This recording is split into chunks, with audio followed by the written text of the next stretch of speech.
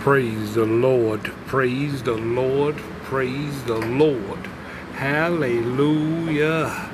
This is going through the Bible in 10, a quick synopsis of the Word of God as we're traveling down that road on that freedom train, as we're going through the Word of God line by line, verse by verse, word by word, as we're going down that track on that freedom train, chugga, chugga, chugga, chugga, chugga, chugga, choo, as God is revealing Himself unto us in a powerful, powerful, powerful way, as God is showing Himself unto us in interpretation, application, and in revelation, as we spend in 3 minutes in each area and 1 minute to wrap it all up.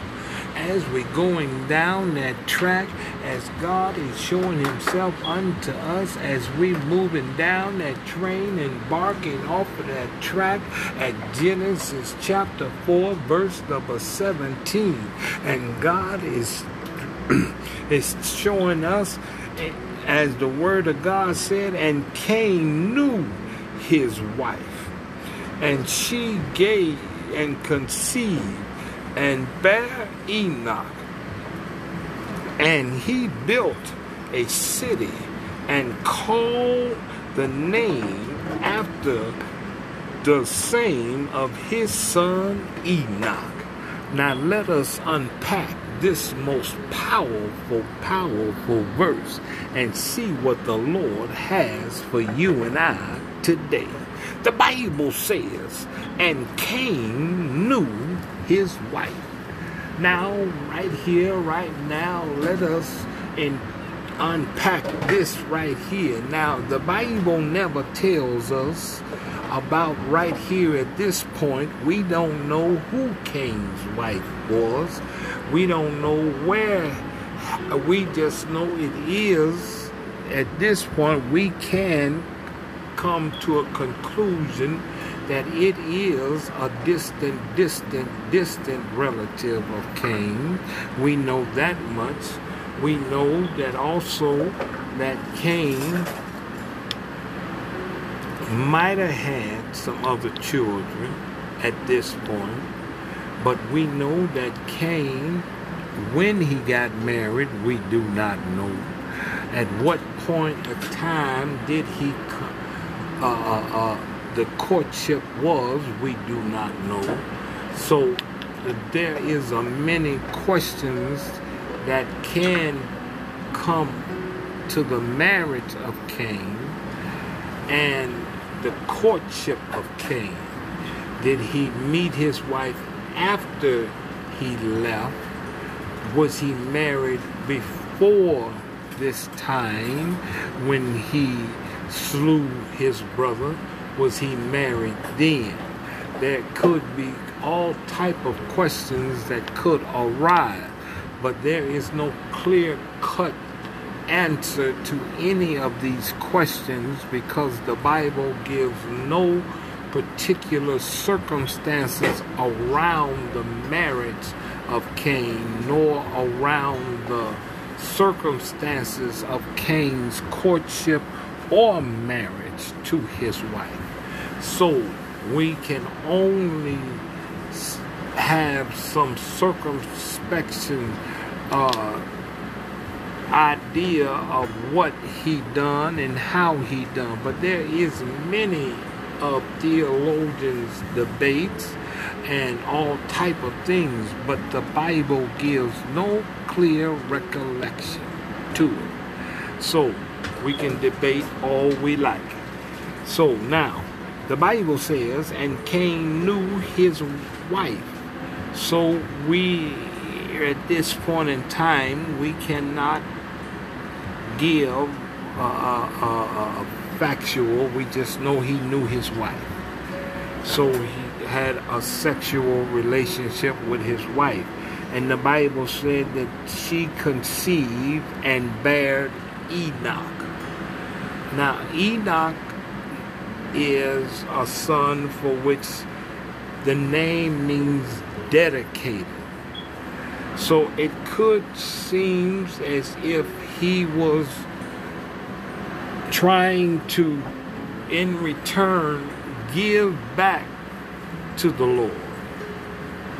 He was, in return, delivering back unto God what God has given unto him.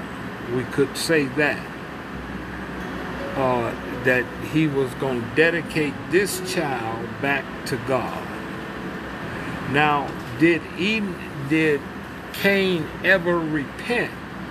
The Bible never gives that clear indication if Cain ever repented for his sin that he had committed about Abel. That was never clearly shown to us in the scripture either. We have no understanding of that either. But we do know Enoch means dedicated. So we don't actually know, was he dedicating the child back unto God as he called his name Enoch? Was he saying that this child is dedicated to God? So we have to take a look at that as well. And he built a city. So now, evidently, what this indicates is that Cain had some type of following. In order to build a city, he had to have some help, some following that was with him. So Cain had some type of following that came along with Cain, that migrated toward him, that migrated with him, that come along with him, and with that migration, a city emerged. And when the city emerged, somehow Cain became the chief principal of that city. And he called that city, the Bible says, after the same as his son Enoch, dedicated. So, how do we apply this to our lives today? Many a times we hear that you are going to be the same product of what your father was no good, your grandfather was no good, your daddy was a drunk, your mama was a drunk, your mama was a whore, or this person did this, and because you come from that line of generation of these type of people, you're going to have that. But we see here that that is not the same idea, that you don't have to follow the same principle, because Christ can change it all,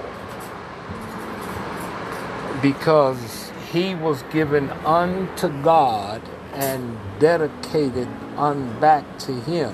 When God gets involved, he can change the course of anything.